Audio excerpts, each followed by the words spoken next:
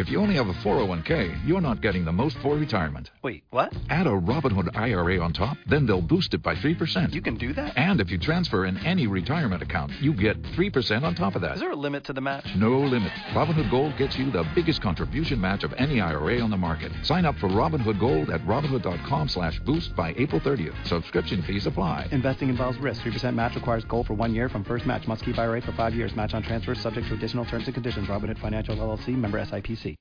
Blog Talk Radio.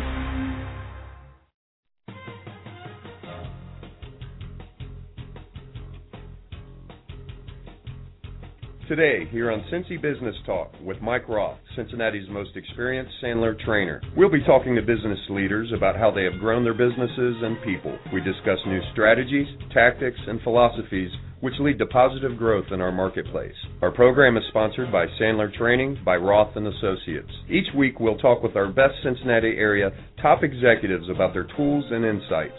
Our regular listeners will be given the edge that will help them win in a competitive environment which we live. Simple solutions to complex problems, which challenge all of us, are rarely correct. We will address complex problems or opportunities with appropriate solutions. If you have questions or comments, contact Mike at MikeRoth@rothconsulting.net or call Mike at 513-753-9400. Now your host, Cincinnati's most experienced Sandler trainer, Mike Roth. Thanks, Scott. This is Mike Roth. Today I'm here with Martin Wilhelmy of UBS, financial advisor, and we're going to have an interesting show today. Before we get started and get deep into conversation, I figured I'd tell everyone who's going to be on the next couple of shows. Tomorrow, on the 22nd, we're going to have Dan Nair, who is a developer of properties. On next Thursday, a week from today, June 28th, we're going to have Walter Becker. He is a business broker. He helps people buy and sell small businesses. And on the 29th, we're going to have one of our friends, Richard Puzo, who's going to talk about sky-high weather and the importance of weather and weather forecasting in business. We'll announce the July schedule on tomorrow's program. We really have some fantastic people lined up for the month of July. For those of you who are in Sandler's President's Club, next Monday, we're going to have the Networking Works program, and we're going to be working on, for the next 2 weeks, building relationships and building strategic business relationships that result in referrals and introductions. Okay. So let me introduce Martin Wilhelmy. I guess I met Martin, 5 or 6 years ago? Maybe it was 10 years ago. It's been getting on 10. Getting on 10 years ago. Martin has been in the financial services business for most of those 10 years, has moved up to the highest ranks of that industry. Your professional designation is? I'm a registered representative and a investment advisor, Series 7, 6, and Series 3 for foreign exchange and commodities. And the title that I carry at UBS is Vice President Investment. Good. We have a turbulent world economy and some people think a difficult business environment that we're operating in. Our federal government seems to be in the mode of printing more money, and for a lot of businesses, they're looking for sharper, better ways to do business. Martin, I know you're not an economic forecaster, but by way of introduction, why don't you tell our listeners what you and UBS are feeling about the domestic U.S. economy and the world economy? Mike, that's a fair question, and economics occupies a better part of my week. And the economists at UBS have opinions to the economy here and in the world, as such that in the United States, businesses are doing things, and consumers are out there spending. But there is some slowdown in spending. There is still hiring, but the growth in hiring has slowed down. That's what Ben Bernanke confirmed just 2 days ago.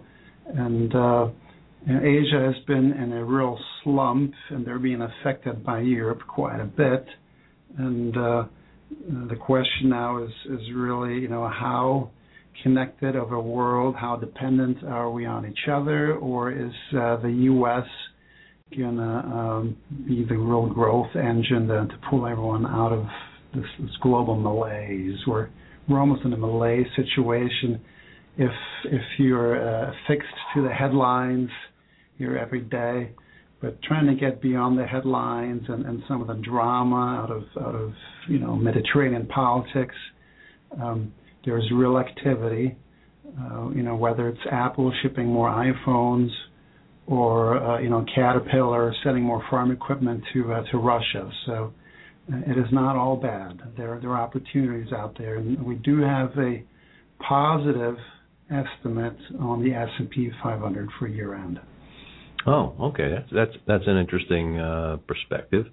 In the middle market, where I talk to a lot of people, we've heard some interesting and positive things over the last few months. One of the interesting positive things is that in industrial goods, the amount of product on the shelves has gone to almost zero. In fact, we had one of our guests say that he was expanding his business, expanding his plant, put in new heating and air conditioning for the plant, bought a lot of stuff to install, and discovered with his electrical people that the power transformer from Duke Energy wasn't big enough. So he figured it was a day or two, a week to get a new one. They wanted an 8-month lead time. There was no product on the shelf. It's custom built. Mike, I like that example. It's absolutely excellent for something we're seeing in the economy we did not see about 10 years ago during the last recession and coming out of that one. When we look back 10, 15 years ago, the productivity renaissance that was enabled through the whole IT revolution in the 90s really enabled Fortune 500 in corporate America to become much more efficient and become global champions of new ways of doing business. And then in the first decade of the new millennium, European and Asian corporations looked to what American corporations have done. What's very interesting now, as we're kind of trying to battle out of the Great Repression and trying to get into economic growth again, is that not only are large corporations improving productivity, but small and medium-sized businesses have improved their productivity tremendously. So a lot of tools for productivity have become available to small and medium-sized enterprises. And the good news really is that they're more efficient. They're going to have margins.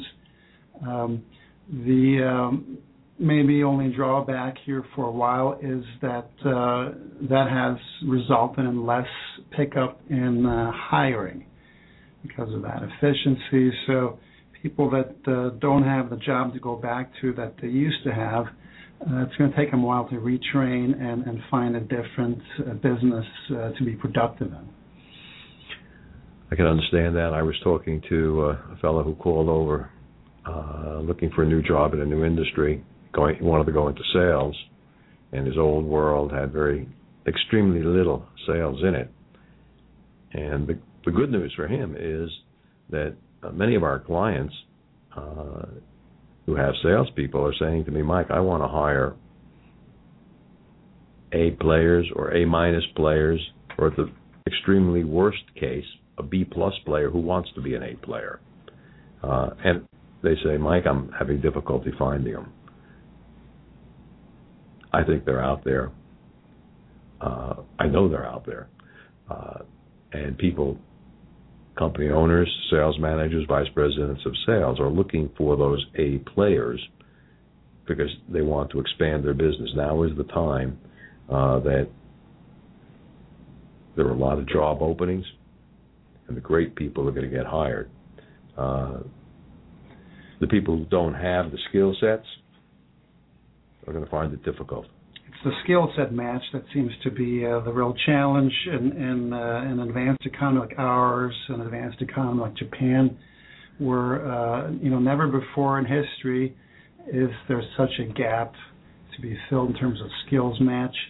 And on a personal editorial note, Mike, I'm wondering if the problem is in the fact that in the last 20 years, we told everyone to go to college and get a college degree.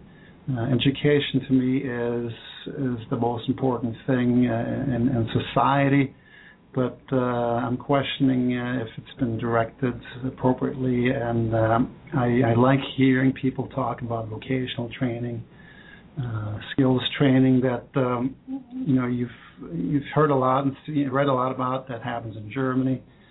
And that's why they right now have a low single-digit unemployment, where there is... In fact, I was talking to a billion-dollar corporation in Germany, and at the director level, the gentleman said to me, Mike, things are really good. We're having difficulty keeping up with orders, which was an extremely encouraging thing to hear.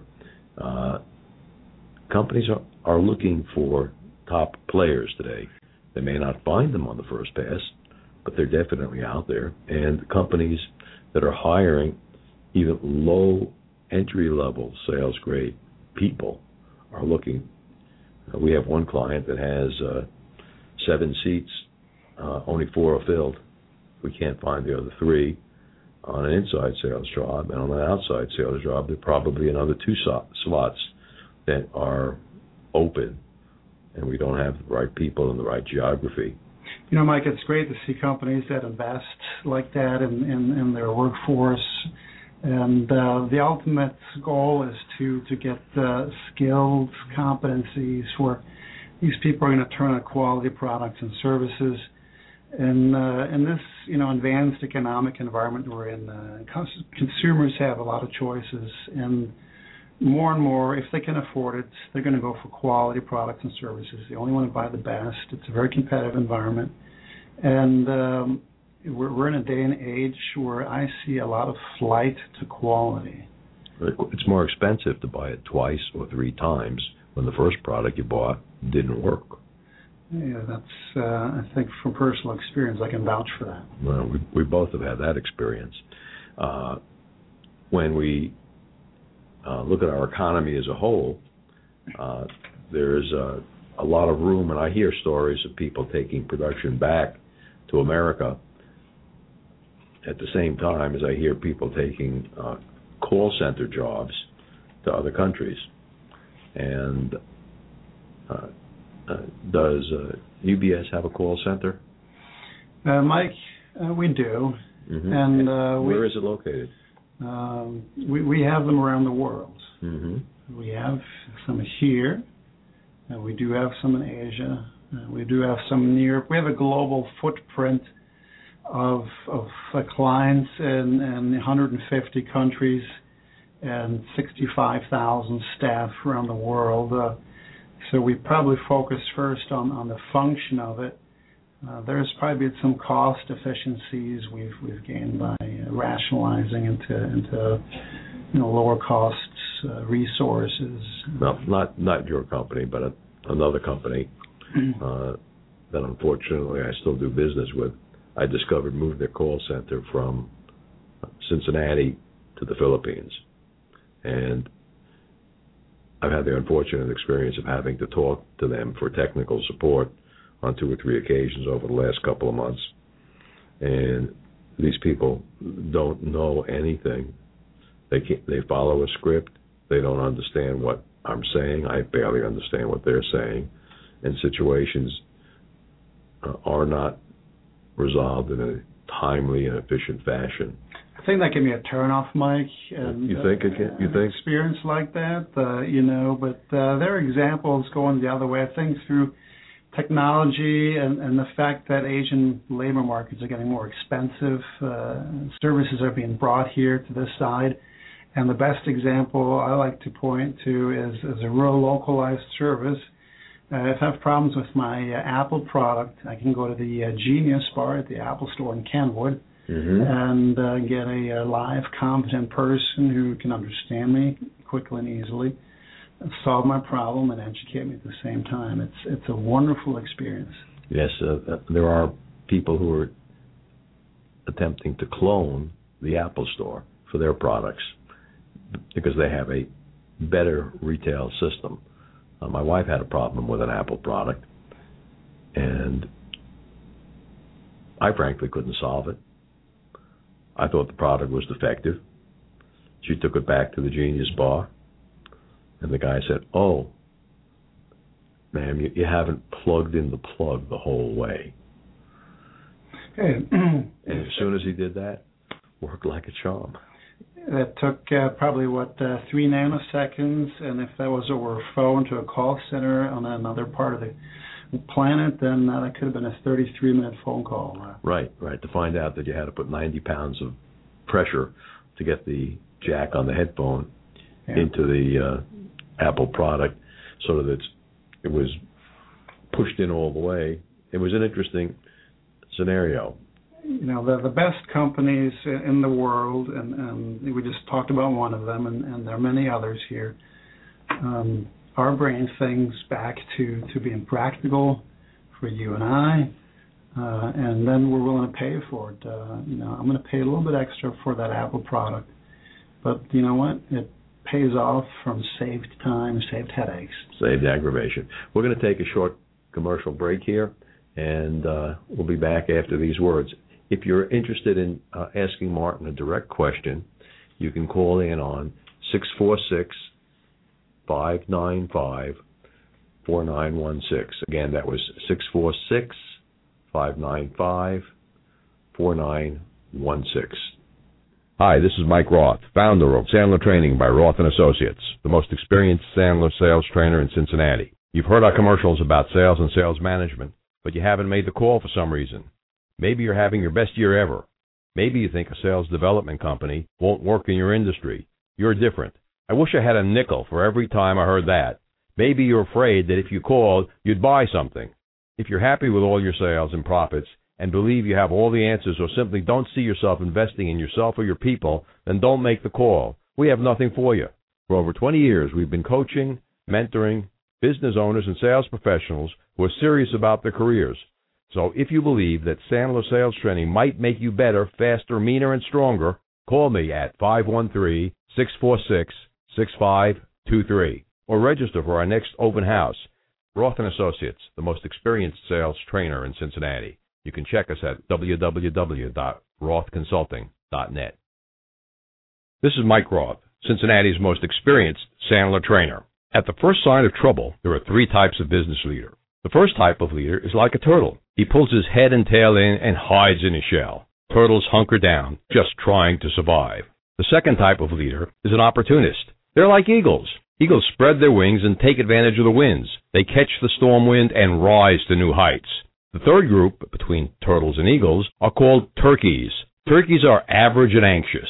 They huddle together and move. They never soar. However, turkeys are easy prey for those who seize the opportunity and soar. If someone in your industry goes out of business, are you going to get the business?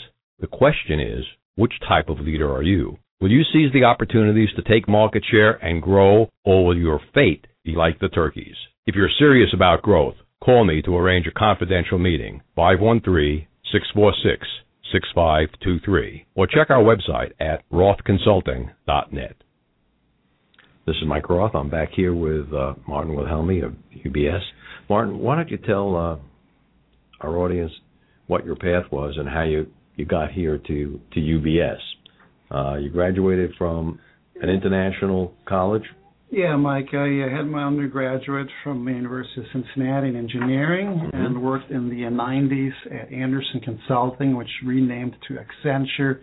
That was sort of in the new economy, process engineering kind of revolution that was occurring in the United States.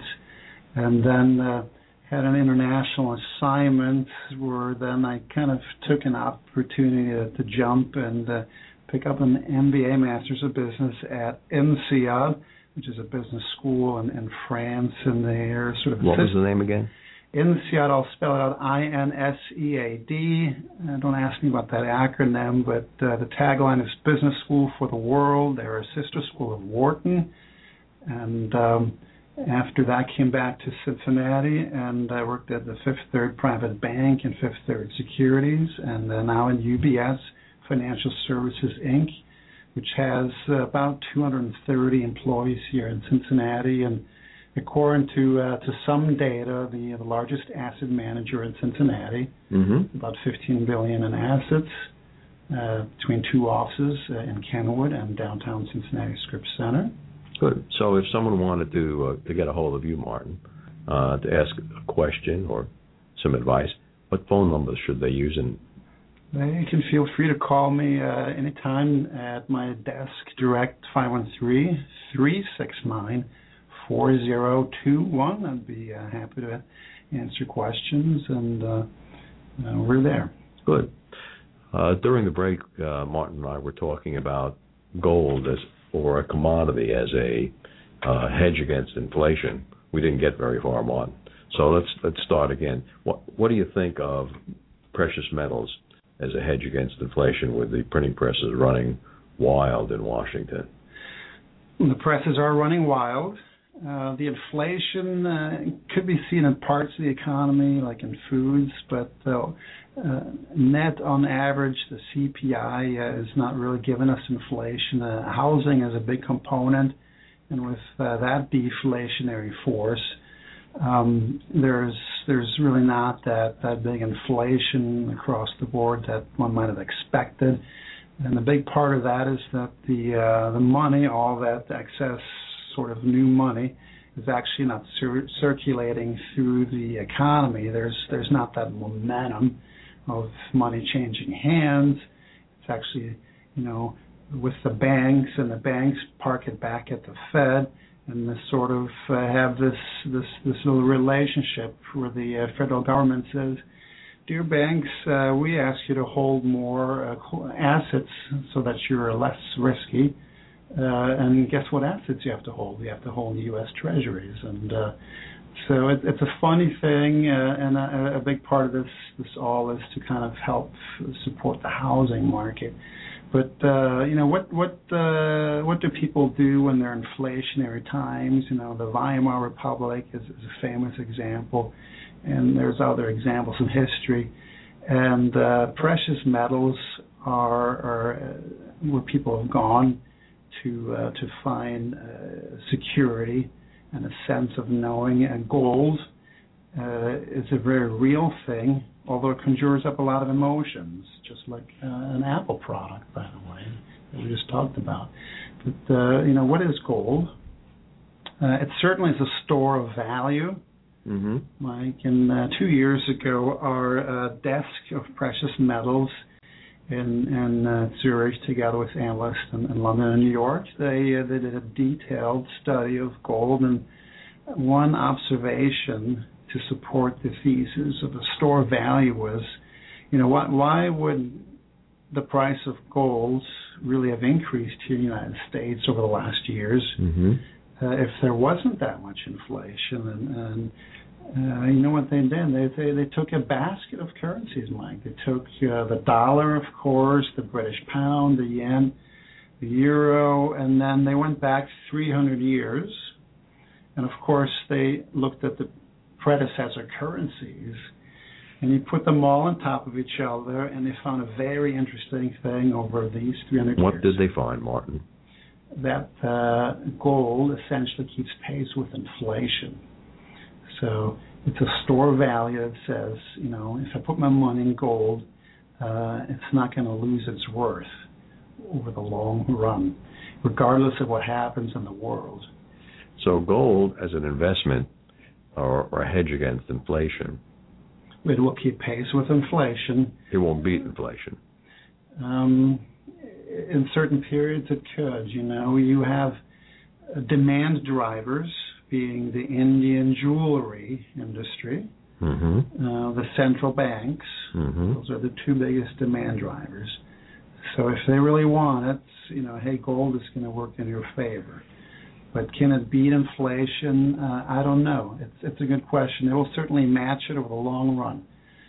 When you talk about gold, there are various forms of owning gold, from owning ingots to currently minted coins like the Cougaran, to numismatic grade old U.S. coins prior to 1933 to exchange-traded funds. What do you think are the best ways that people should put a portion of their portfolio in gold or silver? There are many ways, and we'll get to silver in a moment. I think GLD, the Exchange Traded Fund for Gold, is probably the easiest way to access gold because the iShares company will physically purchase gold and warehouse it. So if you buy, shares in GLD, that's matched with real gold. So they're not trying to create some synthetic replica of the price of gold. So how does the investor know that there's real gold to back up the investment? Well, I guess you have to take the face value of the prospectus that BlackRock, who owns iShares, has written.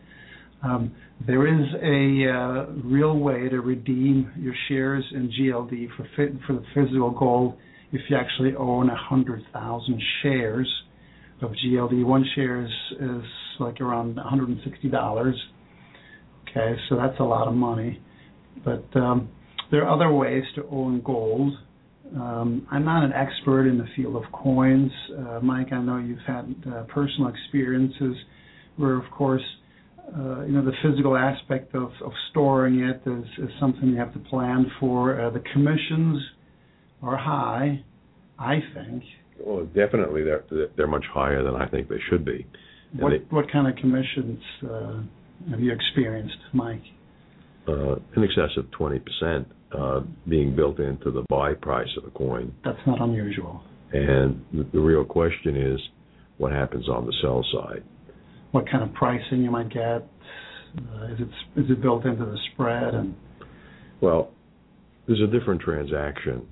If I buy a gold coin from you here in this room and then sell it back to you a year later here in this room, there's a fixed transaction. I've heard some stories where people are shipping coins back to dealers who are claiming that the box that they came in was empty and the product wasn't actually in the box. Yeah. That actually did happen to us in the computer business about 20 years ago. There are practical aspects, to that. UBS lets investors buy physical gold, usually $1 million minimum, for just a 1% commission fee and a 0.25% annual custody fee. But it really is only suitable for a person of substantial wealth to go out and buy real gold in those quantities. And then it's ingot as opposed to coins. And then it's ingot. What are you going to do with that? Well, it's involved somewhere. At certain times in the market cycle, some analysts of gold will say, gosh, go out and buy the gold miners. You can buy them more cheaply, or they're going to grow faster than the price of gold. That's going to start getting a bit more speculative, where you got to understand a lot about these mining companies to make that leap to invest. Well, a mining company is a hell of a big risk. When there's financing problems, like during the last liquidity crisis, mining companies are very cash flow needy, Mike.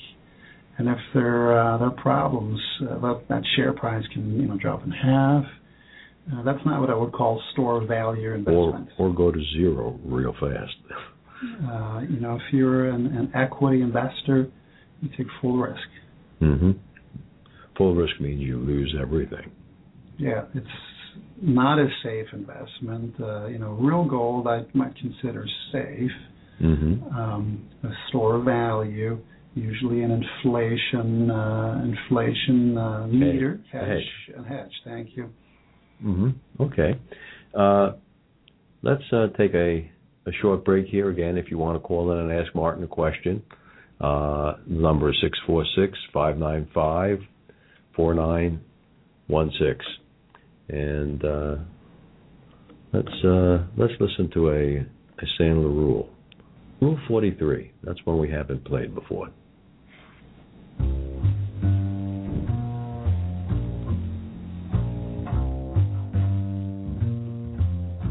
Hello, I'm Ken Edmondson with Sandler Training, and I'm here to talk to you about rule number 43.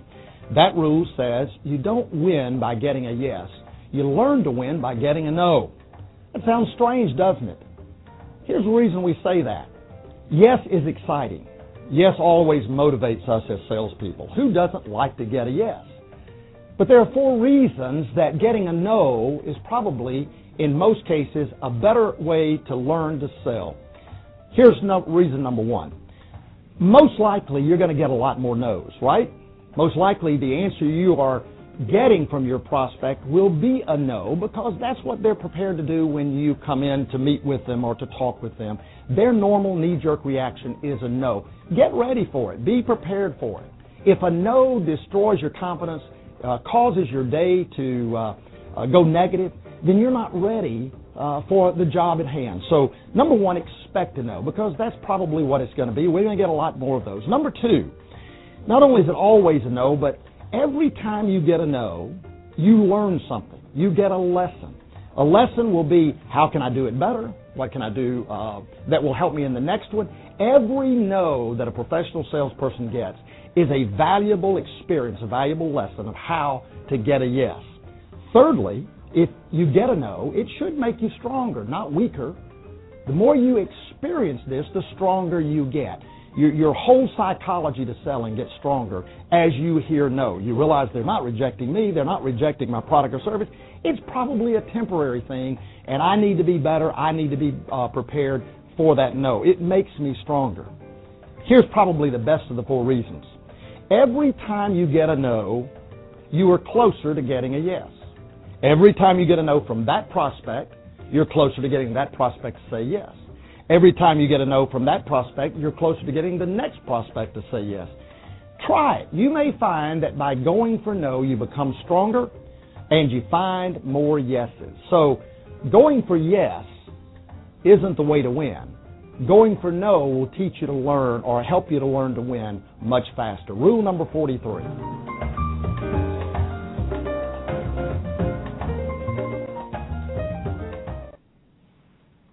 Well, this is Mike Roth. I'm back here with Martin Wilhelmy.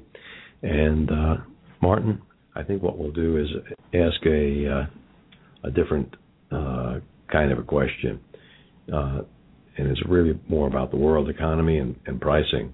We've noticed over the last several months that the price of crude oil has gone from $103 a barrel down to $83 a barrel. It's about a 20% reduction in cost, yet the price of gasoline at the pump has reacted by going down 20 or 30 cents.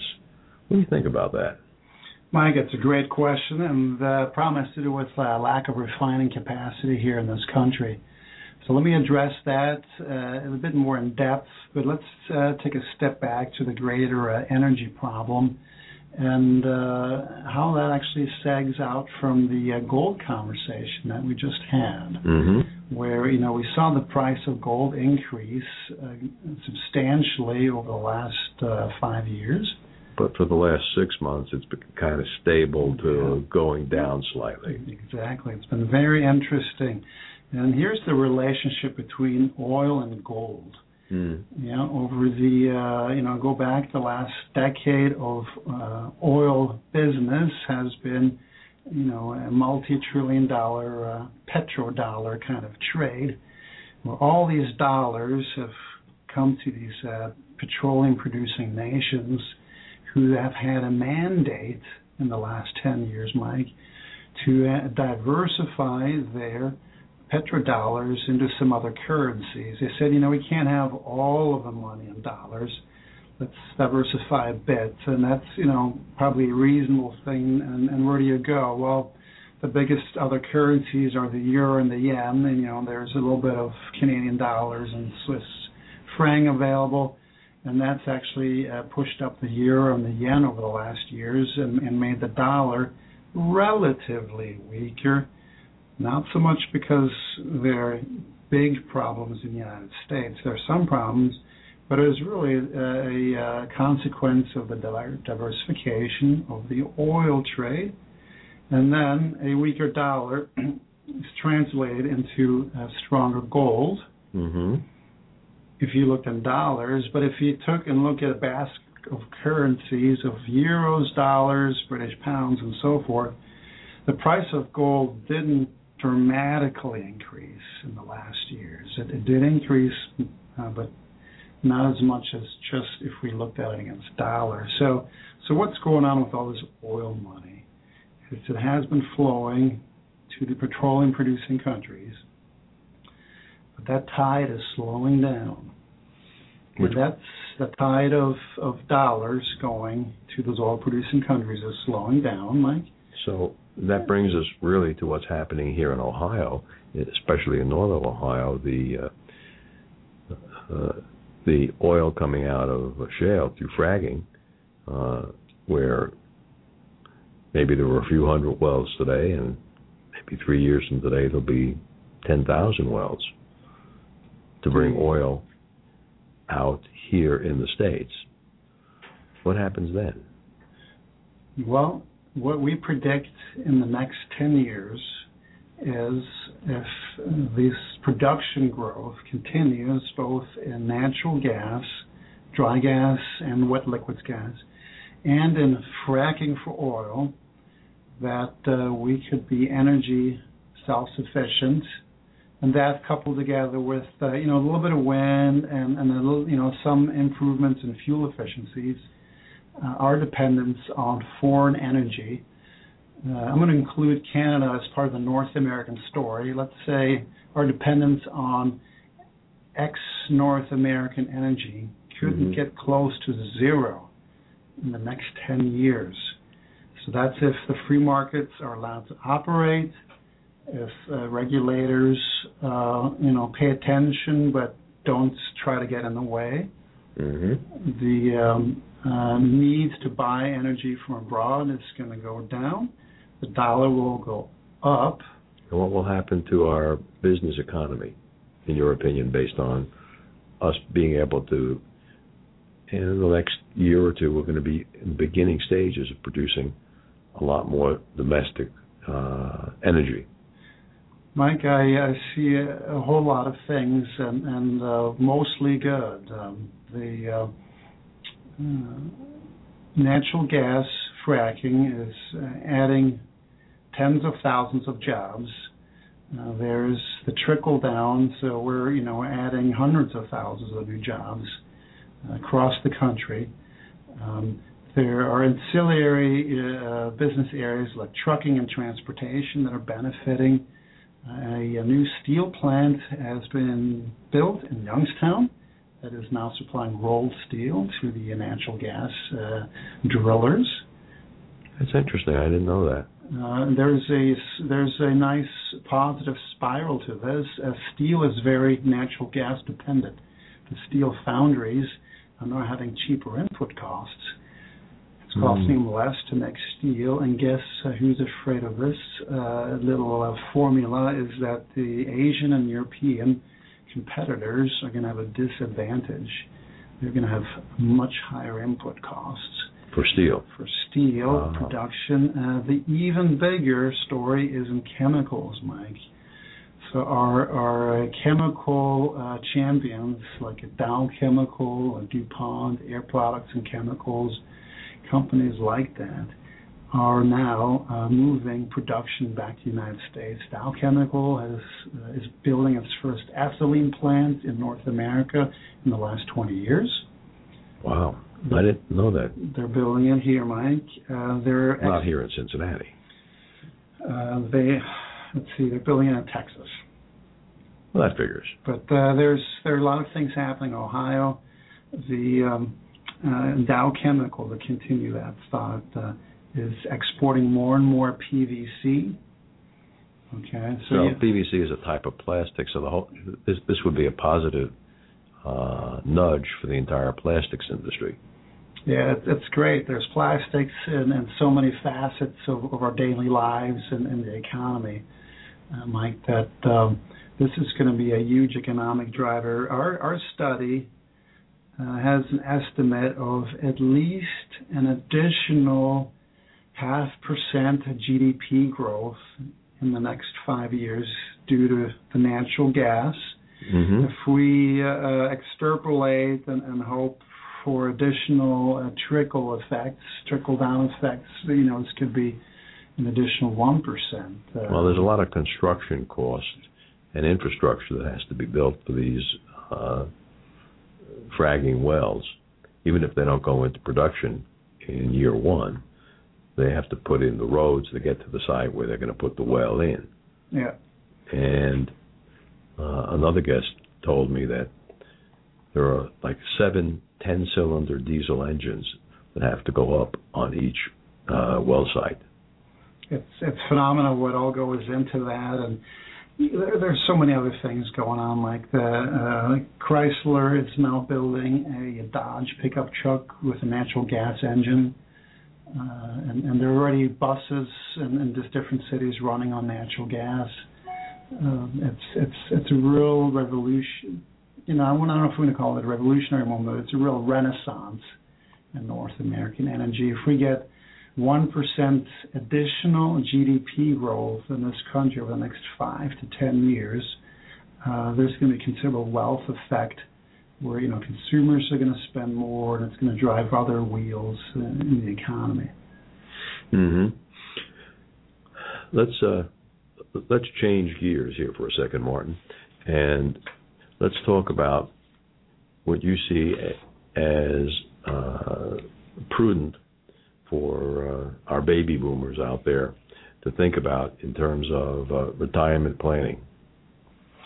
What are the opportunities? The opportunities in retirement planning could probably go back to what we were just discussing in the North American energy scene and other parts of the economy. One of my favorite income recommendations to people looking for income are the natural gas master limited partnerships, MLPs for short. These are sort of infrastructure toll road investments that charge tariffs for delivering the natural gas to power plants. I'm sorry, Martin. You're using some terms that some of our people might not understand. You said charge tariffs. I mumbled that one. I apologize. And thanks for raising your hand there, Mike.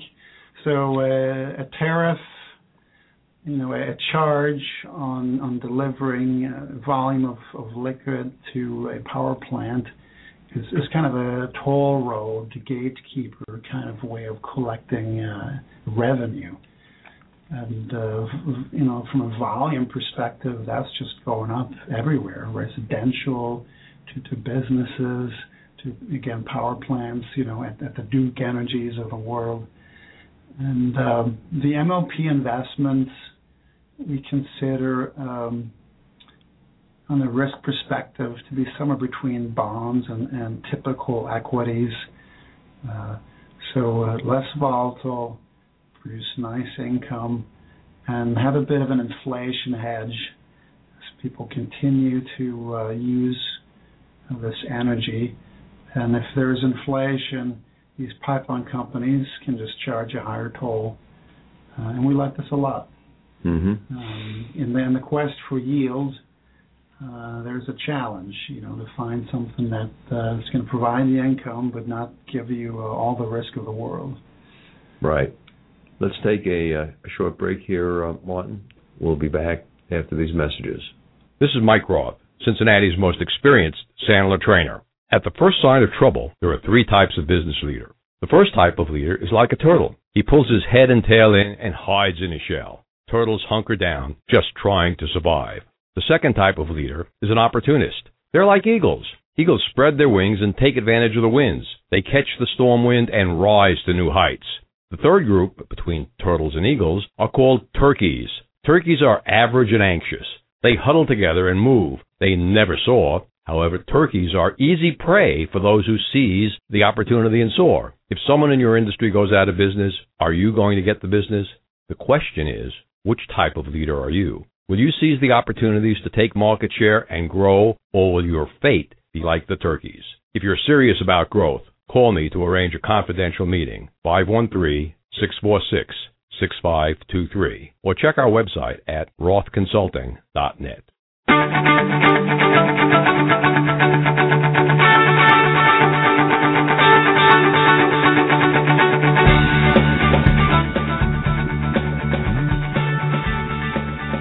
Hey, I'm Eddie Huff from Sandler Training, here to talk about rule number 18. Don't paint seagulls in your prospect's picture. Have you ever jumped in with a great idea that killed your sale? Let me tell you a story about Nancy. Nancy's a second grader in the public school system. She's just finished art class, and she's painted a pretty good picture. It's got a house and sun in it, but it's all over here on the left side. Nancy's art teacher comes by and says, "Oh, Nancy, that's a very nice picture. But, honey, you need something over here on the right side to balance it out." She picks up a paintbrush and paints a seagull over on the right side of the picture. Nancy's very upset. She goes home. That night at the dinner table, Nancy's very quiet, and she pulls out her picture, except it's all folded up into a small square. The dad unfolds it and says, "Nancy, darling, that is a beautiful picture. Very well done. And I especially love the seagull." Well, Nancy bursts into tears, leaves the room. He finds out that the reason she's so upset is because she didn't like the seagull. You see, Nancy didn't put it there. Her teacher did. The point is, your prospect has a picture of their needs before you show up for the sales interview. If you start painting seagulls into your prospect's picture, they're going to become just as uncomfortable as Nancy. Every time you make a change to their picture, it leads to mistrust. It leads to rejection of your products and your services. Look, if their picture needs adjusting, instead of telling them or painting a seagull in their picture, let's do it indirectly. Let's help the prospect discover it on their own. Rule number 18, don't paint seagulls in your prospect's picture.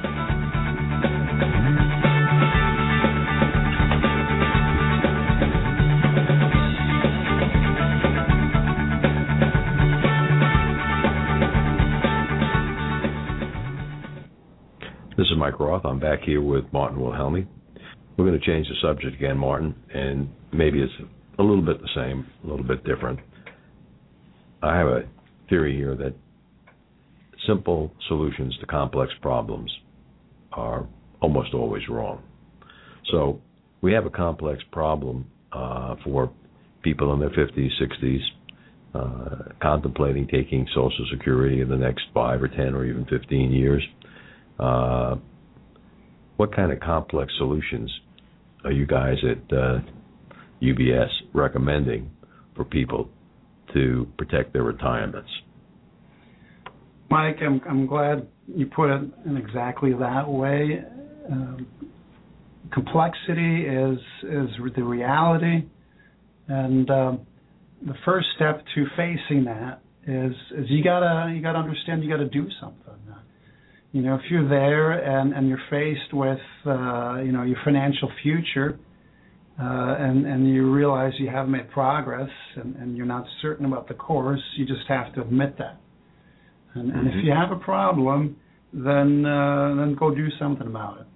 And usually it helps to work with a significant other to kind of formulate it in an emotional sense, but ultimately it's usually to your best benefit to find a good professional that will help you define the issues or problems real concretely, so we can take some action steps.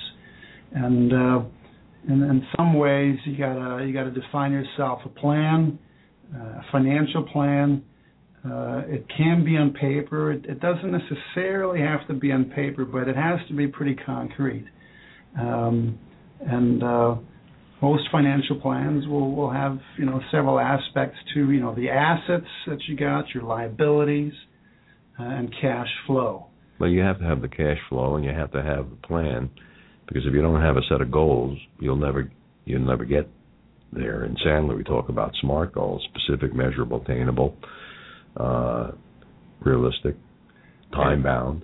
And in creating a financial plan for people, generally people see two types of financial advisors: the fee-based ones that are taking a % or so of the assets under management, and the commission-based. Which one do you think is better for the investor? It might depend on the situation.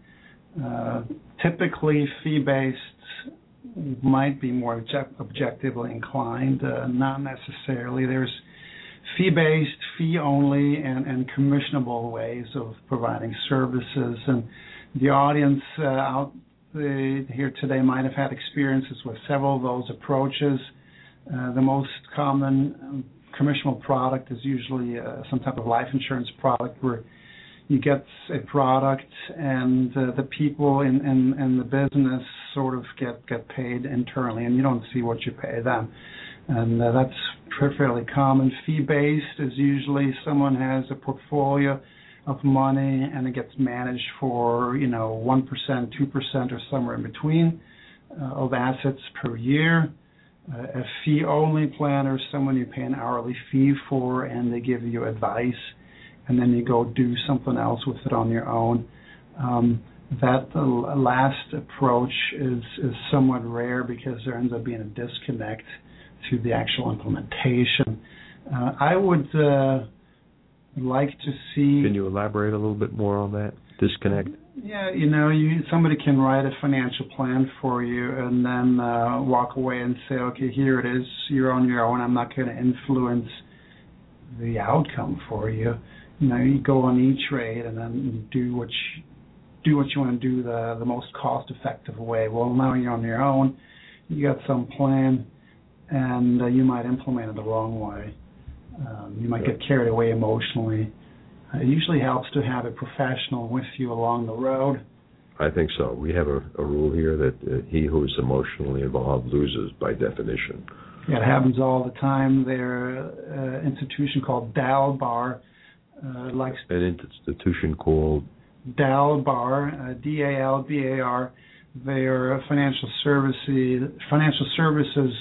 surveying firm that has found that most investors will hold a mutual fund for 2.5 years and usually sell their funds low because they bought them high. Exactly what my uncle never told me to do. He said, buy low, sell high. Gosh, it's just so much easier to buy high and sell low because you know what? That's where you realize I'm up high. Mm-hmm. Yeah, he was quite a contrarian. A good investor. I would have loved to have met him and got to know him. But the financial professional relationship, Mike, that I believe is best for clients generally is the professional who has the capability to offer a combination of fee-based, fee-only, and commissionable product. Which only brings up the question, and I know we don't have a lot of time left, but fiduciary responsibility. Yeah, fiduciary responsibility is part of the code of the fee-based planners where they're supposed to act in the best interest of a client. Not in the best interest of the mutual fund or the stock trading company that they're part of. A stockbroker who places a commissionable trade has to provide something suitable. Might not be the best, but it has to be suitable. That's a lower level of responsibility than fiduciary. Slightly lower level. However, a fiduciary responsibility could get a little bit washed out in the sense that it sometimes maybe limits the choices available to a client. And if a client wants something of a creative idea or something very new, fiduciary investment platforms might not make that available to you. So if somebody says they're fee-based only and that's all they do, you might not get access to some products. So in other words, if I wanted to buy stock in this new company called Simple TV, I don't know if you've heard of them, new over-the-counter, I think. In most cases, in a fiduciary investment platform, you would not be able to get that. It's a topic of master limited partnerships, those types of topic stuff. Of what? The natural gas master limited partnerships we spoke about earlier. Mm-hmm. Those have just started to come to some of those fiduciary platforms. They were not available and still aren't available on many platforms. Okay. Our people who are interested in investments, again, can get a hold of you to talk after the show at 369-4021. That's in the 513 area code. Yeah, I'd be happy to take your call and tell you more about what we talked about today and answer any of your questions. And that's really interesting that there are partnerships in natural gas, which is going into production, which we see as the fuel to take us out for the next 10 years and beyond to make America energy independent. And the small investor who doesn't have $5 million to put in could actually get involved in those partnerships. It's a great story where you can be part of this grand story within the North American energy renaissance that's happening right around the corner here in northern Ohio, Pennsylvania, in the Dakotas, in Texas. It's very real. In northern Ohio, we have new clients of UBS who used to be farmers. Now they're multimillionaires. They're multimillionaires. They sold their land, or they gave leasing rights to large drilling companies like Chesapeake, or to smaller drilling companies like Bronco and Quicksilver. And with that windfall, we've helped them with some tax-efficient transactions to take their windfall and put them into their own LLC and pay their taxes over a deferred period of time so they don't get hit all at once. Mm-hmm. So, Martin, we've got a couple of minutes left, maybe a minute and a half. What are the thoughts that you can give our listeners for growth and protecting assets during the next year? To both grow and to protect your assets, you just got to hedge your bets and do a few different things.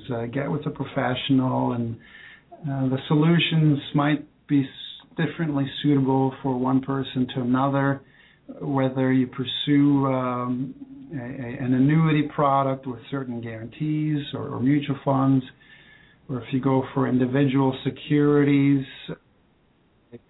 really like a Kraft stock, an Apple stock, a 4-year bond from Cincinnati Bell that pays 7%. When you said Kraft, what did you mean? You didn't mean like the cheese company? Yeah, it's the defensive stock that we like the best. If you want defensive growth, Oh, okay. So we had Greg Hardman on the other week, and he makes Kraft beers.